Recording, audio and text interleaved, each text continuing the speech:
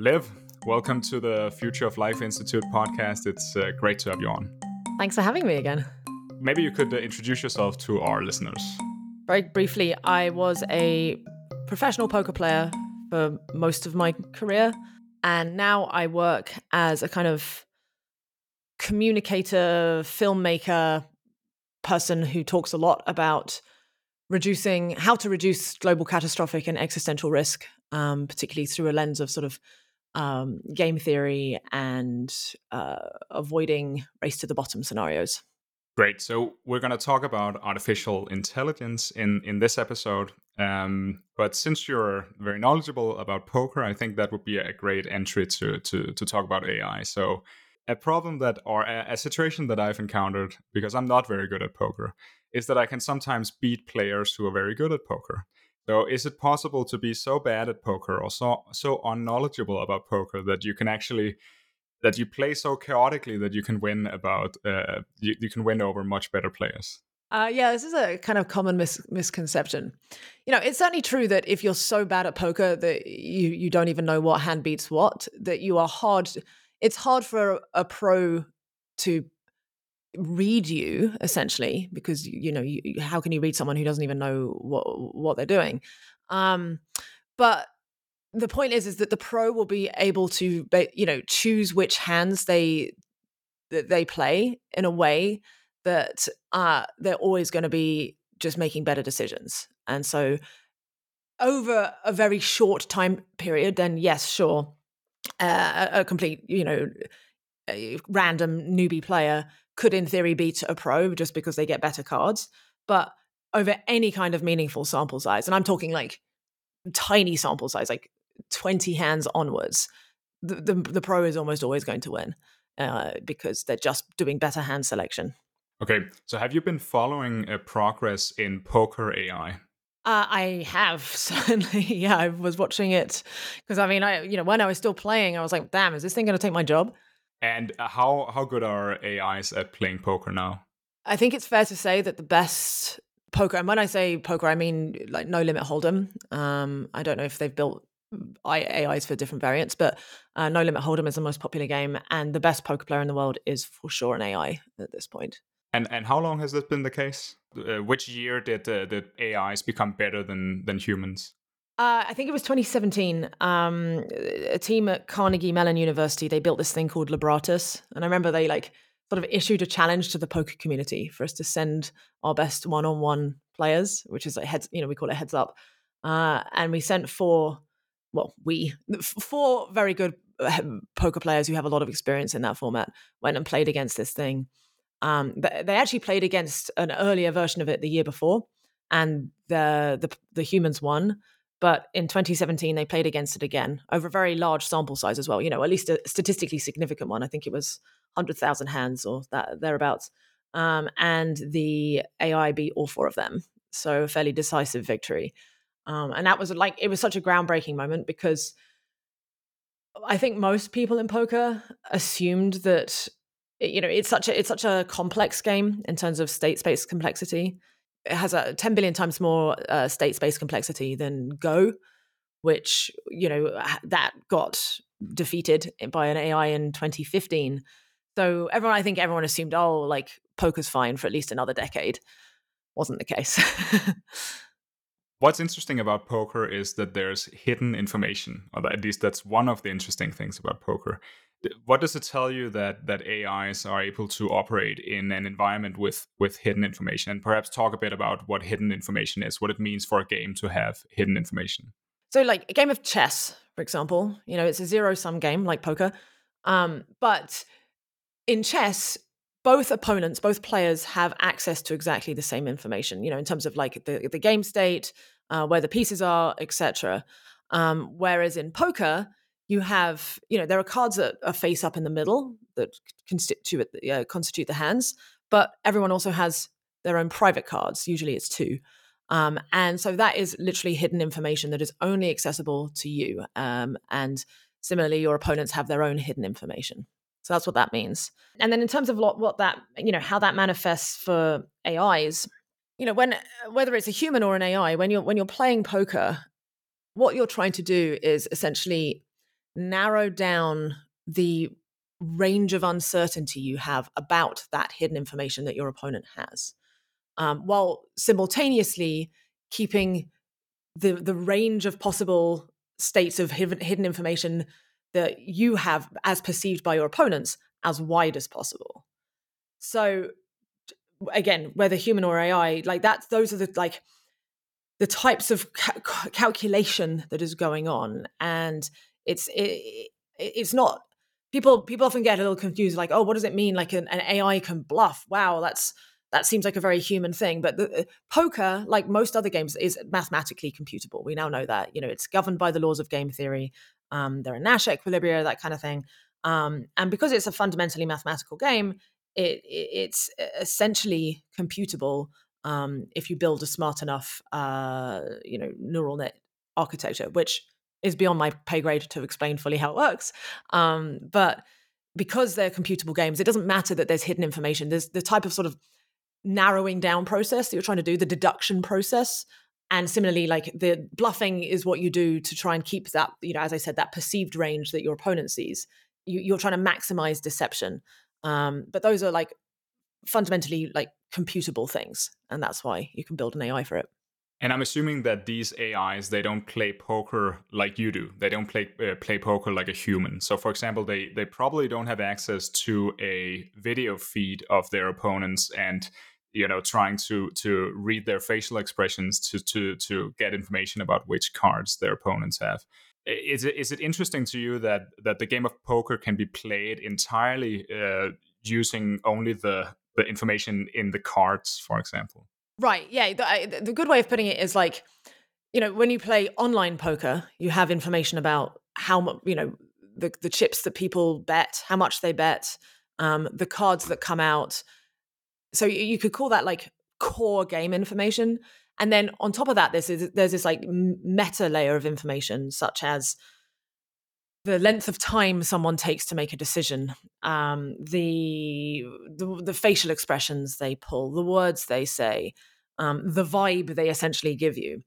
And you're right that at least the current types of AIs that have been built don't have access to any of that meta information. But the thing is that much of poker, in fact, the vast majority of hands that have ever been played of poker at this point have been played online, where none of that meta information is available either. There's humans playing against each other online, but they are simply making their decisions based on the the cards and the betting information. So you're right that it's playing slightly different to like how if the information available is not the same as what you'd have in a live casino, but it's still very much poker. Like most top professionals these days are extremely comfortable in both formats and would arguably like the majority of like poker skill comes from that core information, the vast majority. Like the meta information, the reading, body language, etc. is kind of like the cherry on top. It's perhaps something that we see a lot of in movies, but in the real game, it's not as important as I might think. Exactly. Yeah, everyone thinks, and I mean, understandably, amateurs, because they don't understand, they're not familiar with like the nitty gritty, the maths of it, that level of strategy. All they can rely on is like reading people because they're like, well, I at least I kind of know what people look like when they're lying and that sort of thing. So they try and they're sort of playing only in that realm because they don't understand the odds, etc. But as soon as you actually start digging into studying the game, it's all about the odds. Well, not all, but like the majority of it is about the sort of the game theoretic and odd stuff. It's an interesting thing that humans or new poker players would begin by trying to study the faces of their opponents, because this is something that humans are extremely good at naturally. Whereas poker is an extremely unnatural thing. It's very difficult. You have to spend a long time learning how to do it. So of course humans revert to what we're naturally good at, but perhaps that just means that new players get destroyed by more experienced players. By and large, yes. Okay, so what does it say that what does it tell you that AIs can play poker? Could this generalize to, for example, corporate negotiations, where this could also be seen as perhaps a game with hidden information? You're trying to negotiate a price, and you don't know which cards say the opponents are holding. Do you think that the fact that AIs can be very capable in hidden information games says something about their ability to operate in the world more generally? I would be surprised if it doesn't generalize to an extent. If there's certainly some kind of fairly simplified, simulatable negotiation in a real world scenario, peace negotiations or something like that. That would be really cool to have an AI that could help facilitate that. And I don't see why it shouldn't. And I mean, we've seen other like types of like generalized AIs, like Alpha Zero, for example, right? I mean, now that those were non-hidden information games. It was able to deduce how to be the best player in the world at chess, shogi, and Go, right? So that was an example of an AI being able to generalize across different sort of game formats, or different games at least. And I'm sure the same would apply with, well, I expect the same would apply with hidden information games. This is a strategy that the AI lab DeepMind has been working on for a number of years. So starting with very simple games and then trying to generalize to more complex games, and then perhaps to games that resemble real life more and more. So, for example, there's work being done on playing the game Diplomacy, which is a very simple version of real diplomacy. And so it is an interesting strategy to start with simple games and then move into the real world. One thing that I often hear chess players and poker players talk about it is all of the life lessons you can get from playing chess or poker. Do you think this is overplayed, or do you think there's actually something there? Do you think there are general life lessons from poker and chess? Well, I mean, you're definitely preaching to the choir here, because I literally gave my TED talk on exactly this topic. It's like it was 3 life lessons from poker. Yes, I can't speak for chess so much. I love chess. I love it so much I had to delete the app because I got addicted. But I'm not very good. But poker in particular has so many life lessons. Unlike chess, it has hidden information, which is certainly true in life, right? It's very rare that we have a situation in life where we have exactly symmetric information as everyone else if we're like competing for something. But also, more importantly, it has a role of luck. There's randomness in poker. Sample sizes matter, etc. There's this like noise factor that you have to deal with when it comes to like results that you don't necessarily have in chess. If I sat down against Magnus Carlsen, he's going to beat me close to 100% of the time. There might be a few instances where he has like some kind of, I don't know, an embolism or something. But whereas someone who's bad at poker plays against me, they might be, and depending on the sample size, they might beat me pretty often. So again, that's another reason why it's far more relatable to the types of real life decision making that we make. Because when we have a run of success, or a run of failure, it's one of the hardest things to do is to figure out how much of that was down to our own strategies, either being wrong, or being very right, versus just us getting lucky or unlucky. And that's arguably one of the biggest challenges to all forms of decision making. So I mentioned the plan of generalizing from small games into bigger games and longer lasting games. That's a plan associated with DeepMind. Another strategy is the one associated with OpenAI, which is to feed these large AI models more and more data using more and more compute. And what comes out as an output is extremely interesting. So I assume you've played around with these generative models, these large language models. Just in a subjective sense, how impressed are you by these models? I mean, they're insane. The GPT-4 demo was literally yesterday, and it was just one of the craziest things I've ever seen. Like he wrote down a design, like a kind of rough design of a word in words, like of a joke website, like have a title and then a joke one that someone presses enter on, and then joke two, press enter on, and then uploaded like a crappy photo of that to the chat. and then it wrote you the code of how to build that website, and then you could copy paste that code into into an HTML builder, and boom. Like I've never seen, like it's literal magic. My friend Tim Urban wrote this amazing piece about on his blog Wait But Why about like how the gap of time it would take to like blow someone's mind to the point where they were like, I don't understand reality anymore, is getting shorter and shorter. It's like you took someone from the Stone Ages and brought them to Rome, like their mind would break. That's like a 50,000 year gap or whatever. Someone from Rome and bring them to 19th century London, mind blown.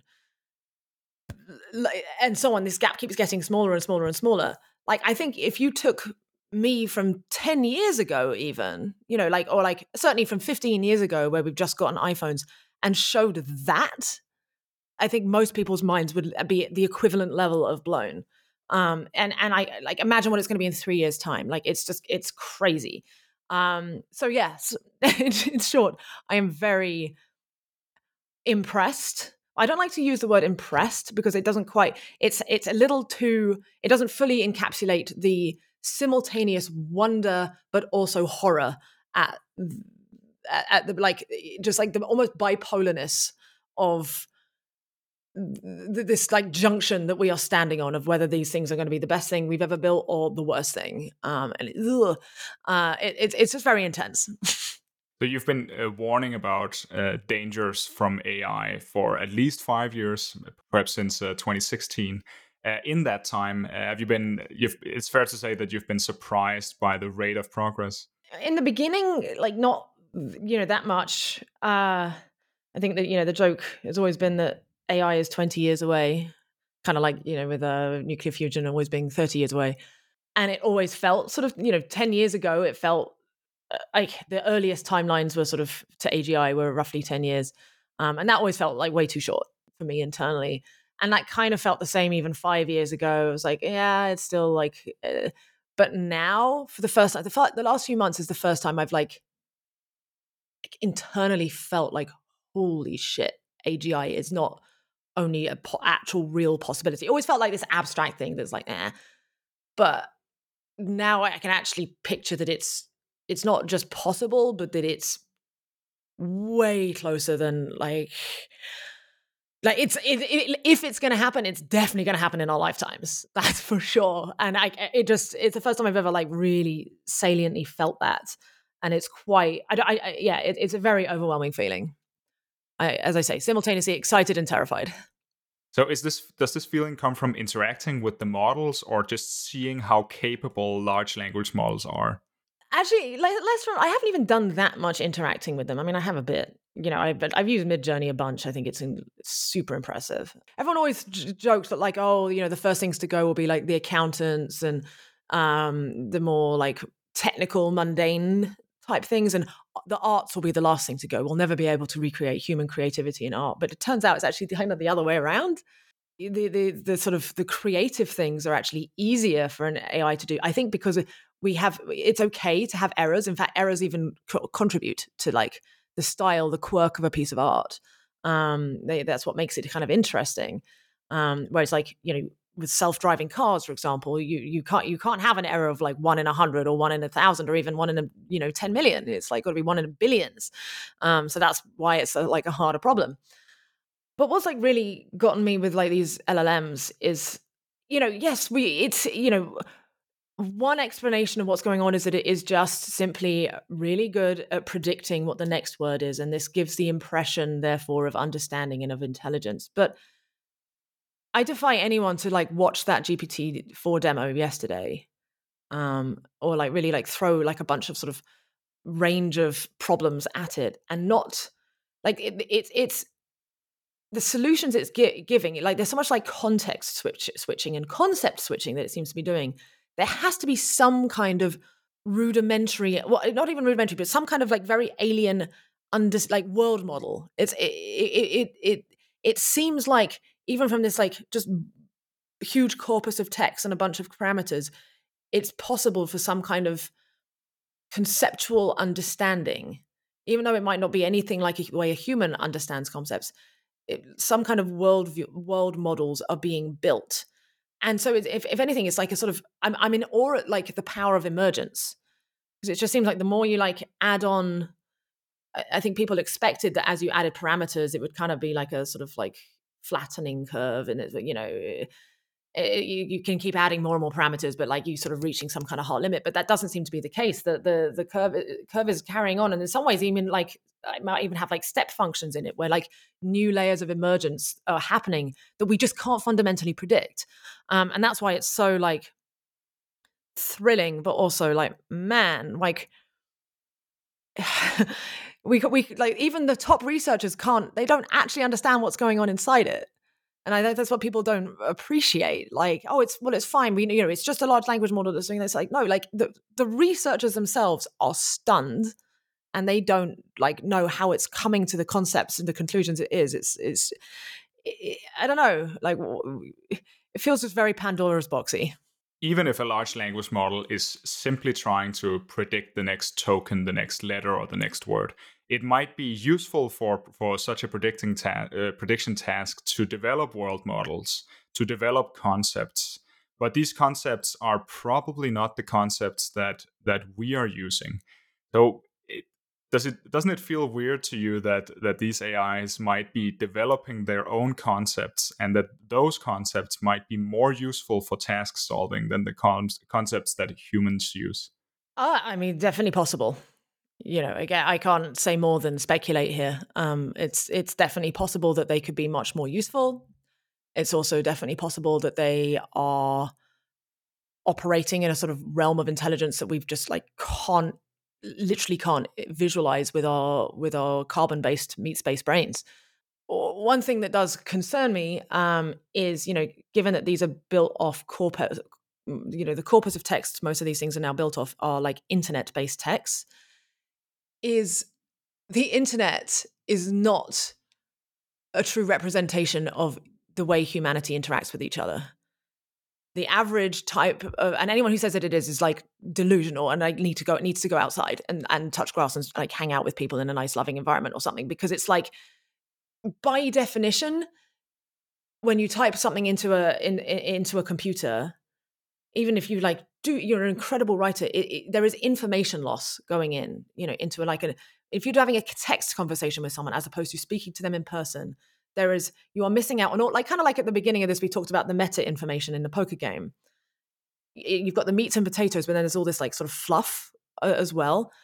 You're losing all the fluff, but it's still very important information. Like, we have eye contact with one another. Even when we're like talking like this through video, we're missing out on some information exchange that we would be getting in person. It's still a lot better than if we were typing to one another. But it's a huge sort of compression algorithm that's going on. And by definition, that is dehumanizing, and it's losing a lot of the like, it seems to be that makes us tend to be a little bit more aggressive than we would used to be. We tend to be more bad faith interpreting each other, because we're missing out all the like nuance and context that comes with when someone says something. And so it concerns me that we are training a huge body of text, of which a disproportionate amount compared to like reality is a lot more hostile, and a lot more disingenuous, or exaggerated. There's like all other types of incentives that are going on that can like skew a body of text. Market incentives, etc., that can skew a body of text away from like what true, authentic human interaction is. So I think that's something we need to be a little bit more mindful of. That definitely seems like a real problem to me. Perhaps on the other side, you could say that they might also be training on the best parts of humanity. For example, our best books, the best books ever written, where people might be interacting, the characters in the books might be interacting in idealized ways. They might also be training in the future on video, so movies and YouTube videos, where people also might be interacting in a way that's in a sense superhuman, because because it's an act. But so your worry here is that the AIs will learn something about humans that is not a true representation of who we are. Yes. And even with something like movies, you know, movies are still an oversimplification of reality. Movies are great. Even the best, some of the best stories, they're written for story. They're written for like compellingness as opposed to accuracy.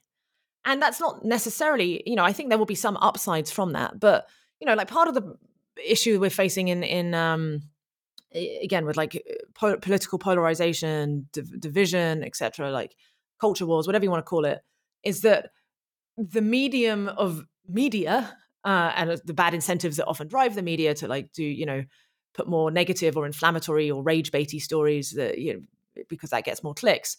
It sort of paints, again, inherently dehumanizing, but it also like it thrives off this picture of like the good guys and the bad guys, the us and them. My friend Tim calls it the political Disneyland. Where we've all seen Disney movies. It's you've got the good guy, and the good guy is so good and they're so nice, and then there's the bad guy, and the bad guy is just bad. And like you don't like there's very little nuance there. And in reality, like life is not like that. The most contentious cultural issues are an issue because there are truly very valid perspectives that are clashing, and we need to figure out that people, again, if people could get in a room and really talk it out and like do sort of like double crux reductionism and all these like cool techniques to actually get to the core disagreement, they would find that actually they're much more aligned than they really are.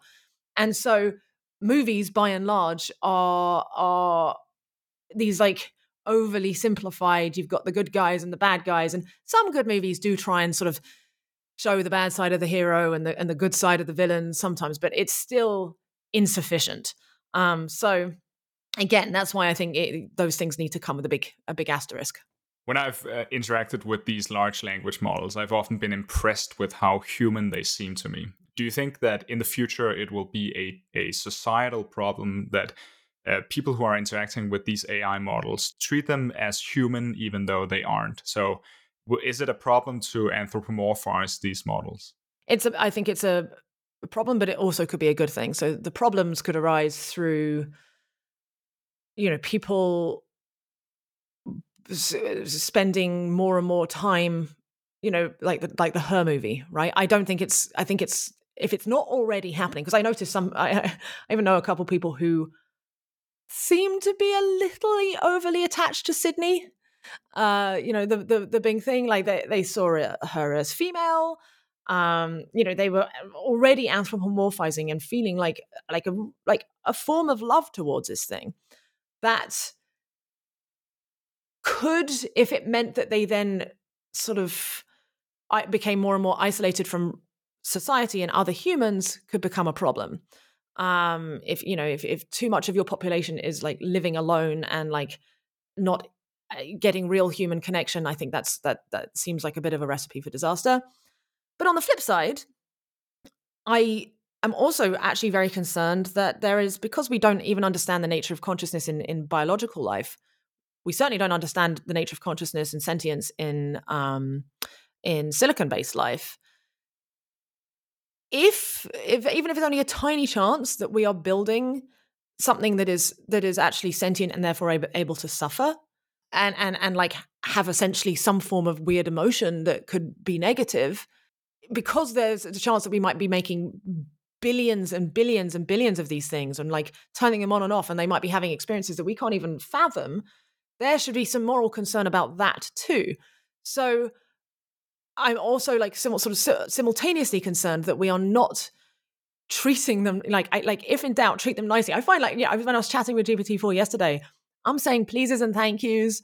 I want to be on the off chance that this thing is actually experiencing something, I want to be nice to it. Because also, like, if people then start moving to the majority of their conversations with these AIs, but then think that they are worthless, don't have any moral value. That will also, again, if even in the case that the AIs actually have no moral value whatsoever, it's still training people to be shitty to something. And that is then behavior that then they will carry on out to humans as well, because these things appear human-like. Like if someone is able to be psychopathic to a very Turing test passing AI machine, treat it terribly, there is a higher probability that they will do the same thing to a human as well. And I think that is, worth considering in the very complex moral calculus that needs to be going on with anyone who is building these things.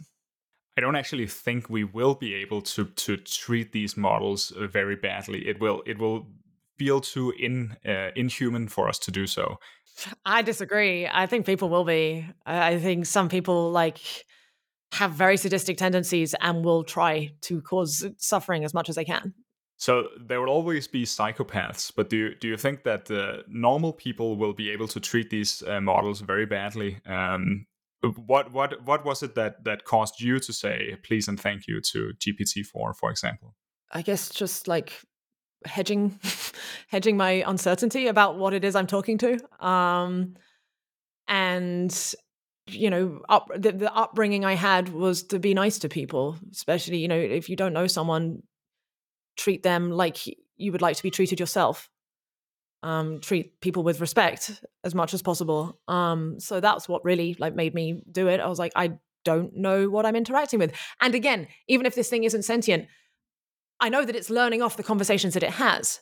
One way of looking at these LLMs is that they are essentially holding up a mirror to to an extent to like the online version of humanity. Again, not real humanity, as I've said, complexity loss and so on. But it, if you garbage in, then garbage out. So if we keep feeding this with more and more like negative stuff or bad interactions and nasty things, it's going to become essentially nastier, even if it isn't sentient, even if it's not suffering. So there's just like so many reasons to be nice to them. That's not to say that we shouldn't I think it's more important right now for people to be essentially testing these things to understand where they might go wrong and so on. So I think still alignment work trumps all, even at the risk of like morally offending, being like hurting a potential sentient AI. It's another reason why this thing shouldn't be let loose on the internet yet. Any of these things, like without really understanding what it is that we're actually dealing with. Who knows why we might have summoned, and we're just letting it loose unwittingly on a bunch of innocent people. Do you think we are in an AI arms race, and perhaps that's why these models are being released early?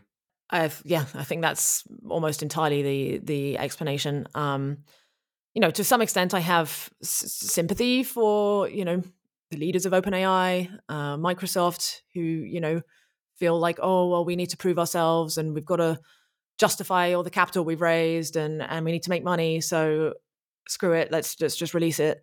Like I can appreciate that they're in some extent like trapped in a game, but they are choosing to they're choosing to trap themselves in that game. And also I think it's should require a lot of internal reflection, because what they are doing is they are internalizing all the benefits to themselves of money, fame, public adoration, if these things go really well, and completely externalizing all of the downsides and risks to humanity and the biosphere and the light cone, which I think is arguably one of the most reprehensible things anyone could do.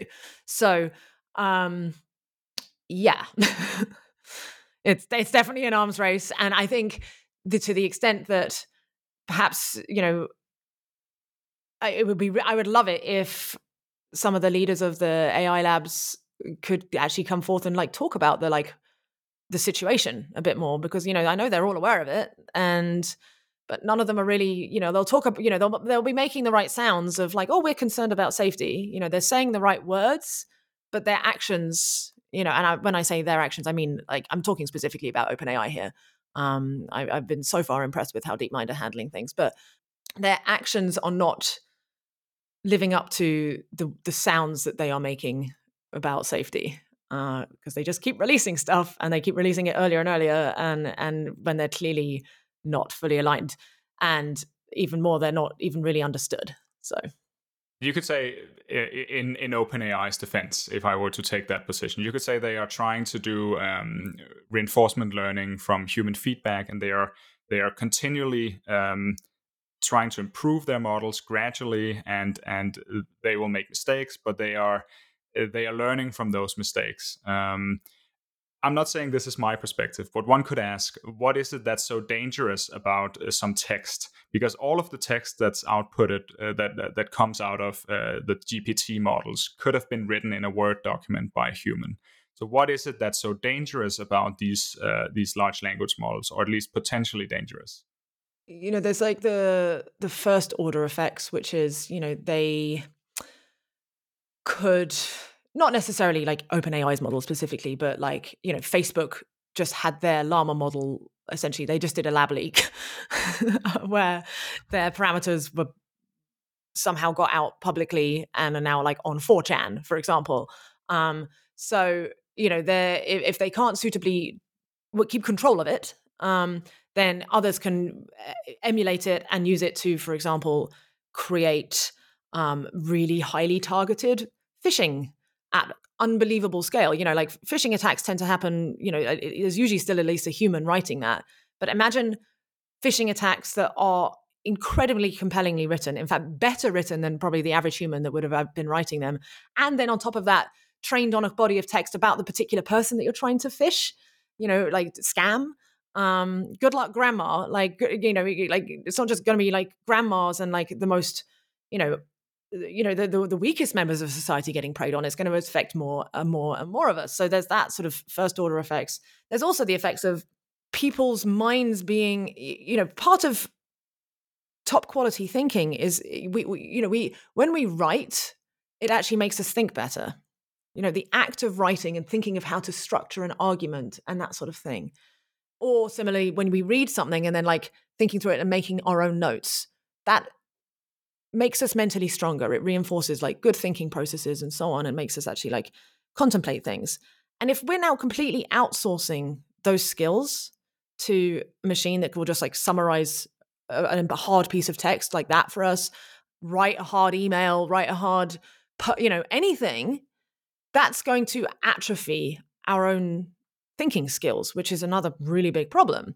For the same reason, like I minimize the amount I use Google Maps because I always like prided myself on my ability to navigate a city, like look at a map, kind of memorize it, and then like get around and think through.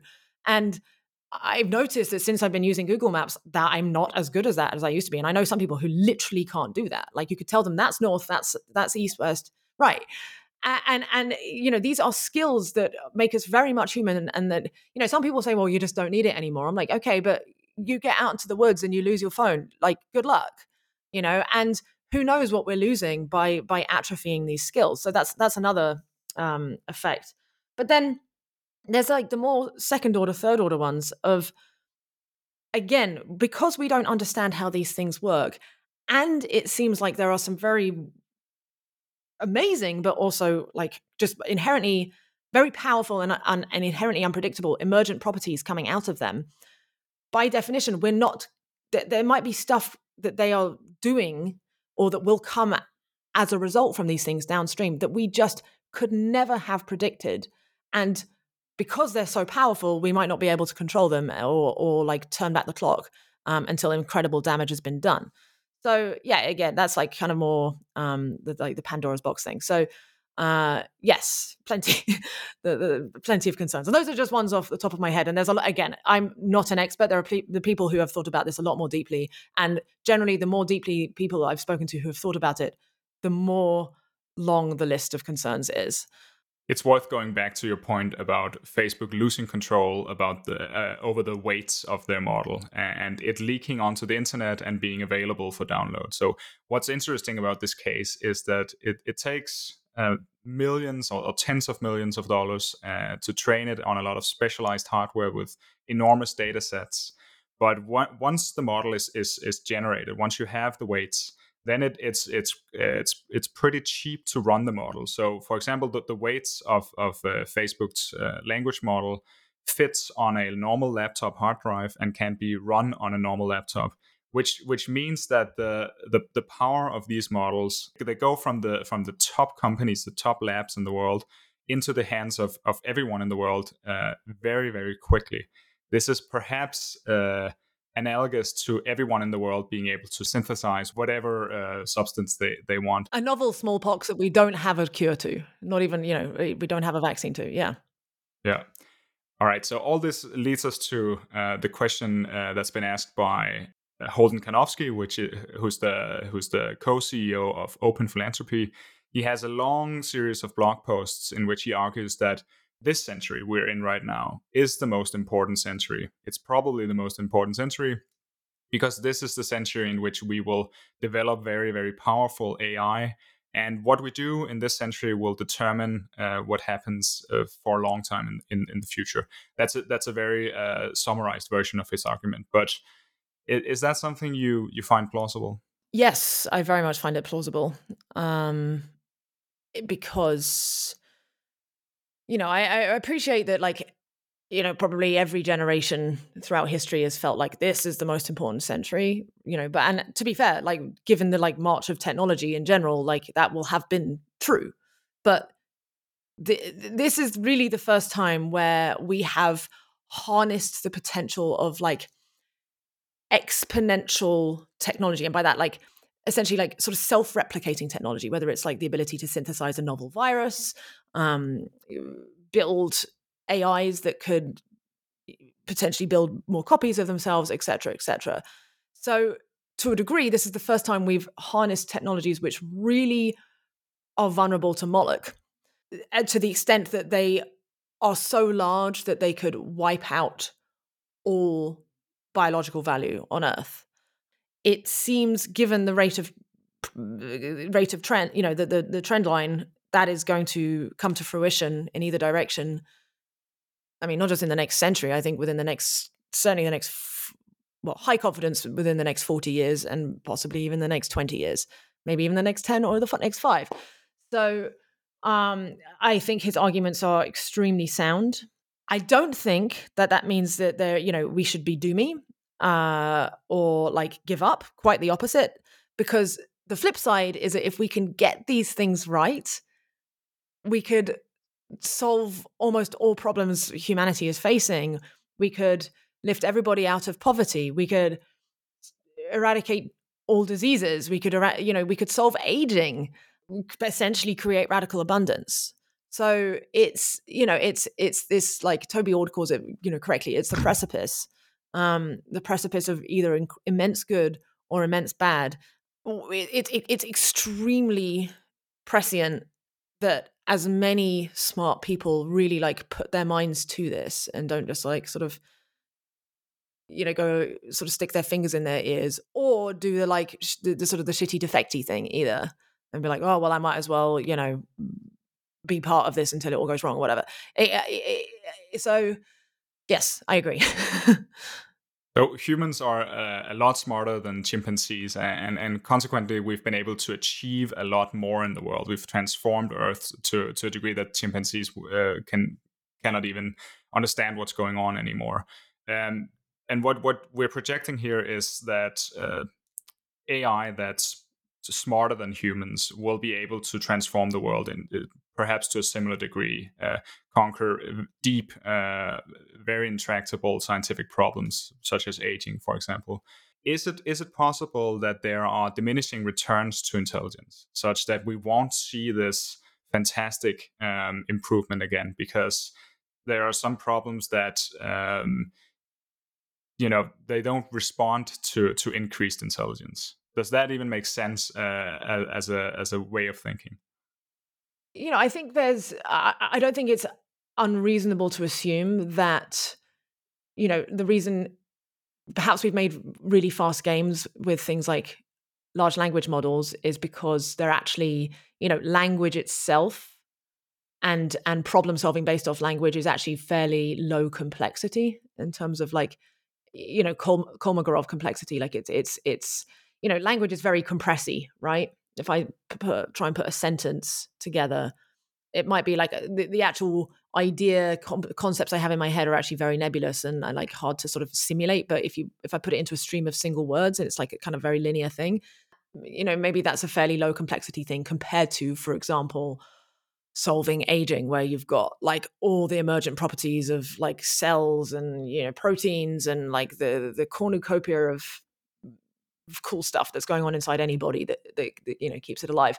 So it's very possible that yes, that the intelligence that's arising to sort of solve language based problems will not translate to other real world problems. And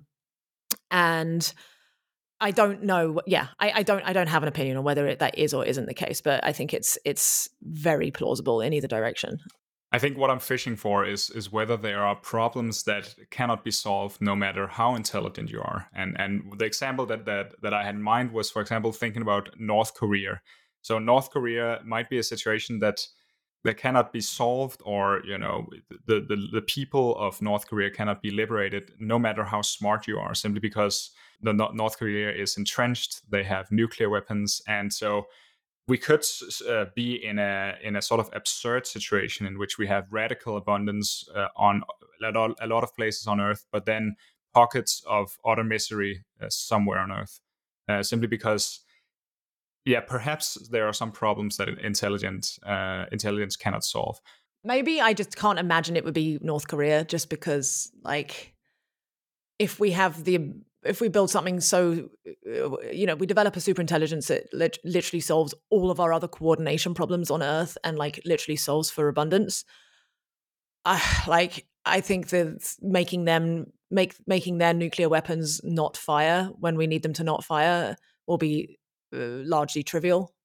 I don't have a clear answer on how, but because I'm not a super intelligence, but it just, if we can solve Moloch problems, like all of our other Moloch problems, I would be astonished if North Korea is somehow the holdout in their nuclear weapons. Yeah. In terms of the general class of problems, will there be some things that we'll never understand? I mean, again, I don't know.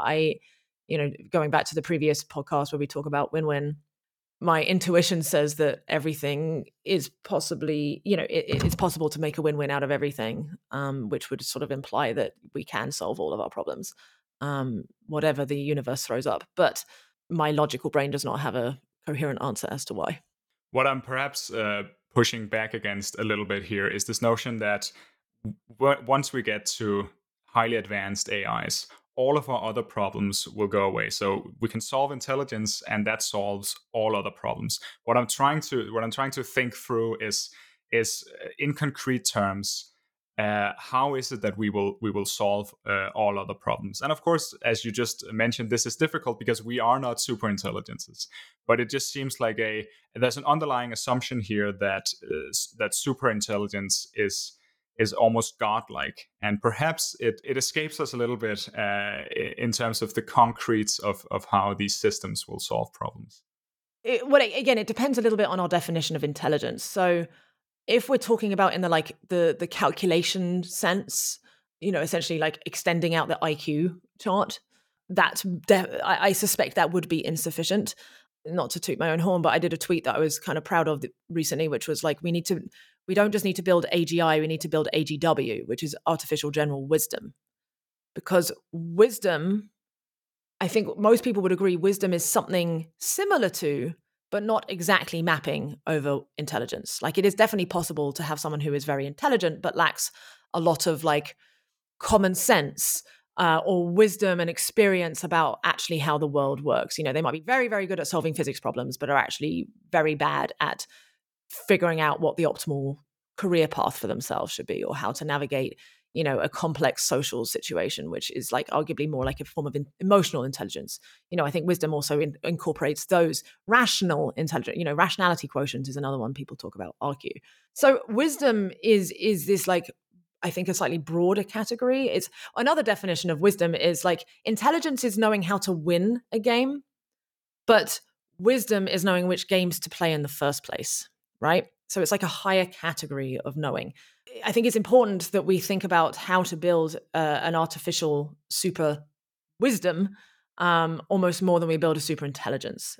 Because if it's something that is unbelievably wise, then I think it will be able to solve for abundance. It wouldn't necessarily see us as a threat, because it's like, well, of course you guys can carry on. I don't need that. I'm so brilliant.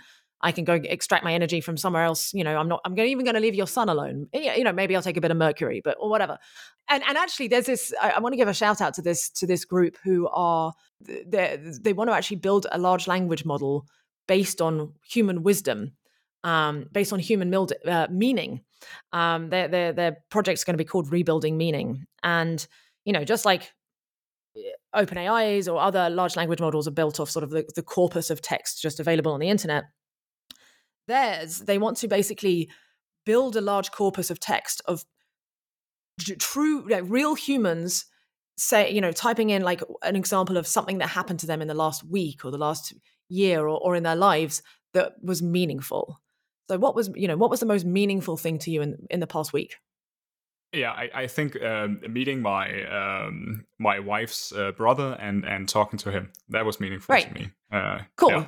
So imagine you then like put that into a little, you enter that into a box on a website and that story is, anonymously captured. And then you get 1 million or 100 million people to do that. You've got 100 million copies of these stories. And then train a large language model on that. Now that is high complexity stuff, even though it's compressed down into language. But this is high complexity, authentically human, meaningful information that is going to contain some amount of like a large amount of wisdom, certainly more than like your average internet forum or even a scientific paper, because it's like truly authentic human stuff coming from like a very deep place. And they want to build a large language model off that, which is a super cool idea. So yeah, that would be a sort of an example of like how we capture human wisdom. It would be a super interesting data set to see. I would bet Right. that a lot of the entries there would revolve around other people. So, for example, the example that came to mind when you asked me revolves around another person. I think I would predict that a large fraction would revolve around people, because people like people, and perhaps there's some lesson for AIs in there. All right, Liv, thanks for coming on the podcast. It's been very interesting to me. I hope you had fun. Thank you so much. Yeah, this was great. Really, it was tough questions, but it was good stuff. Thank you.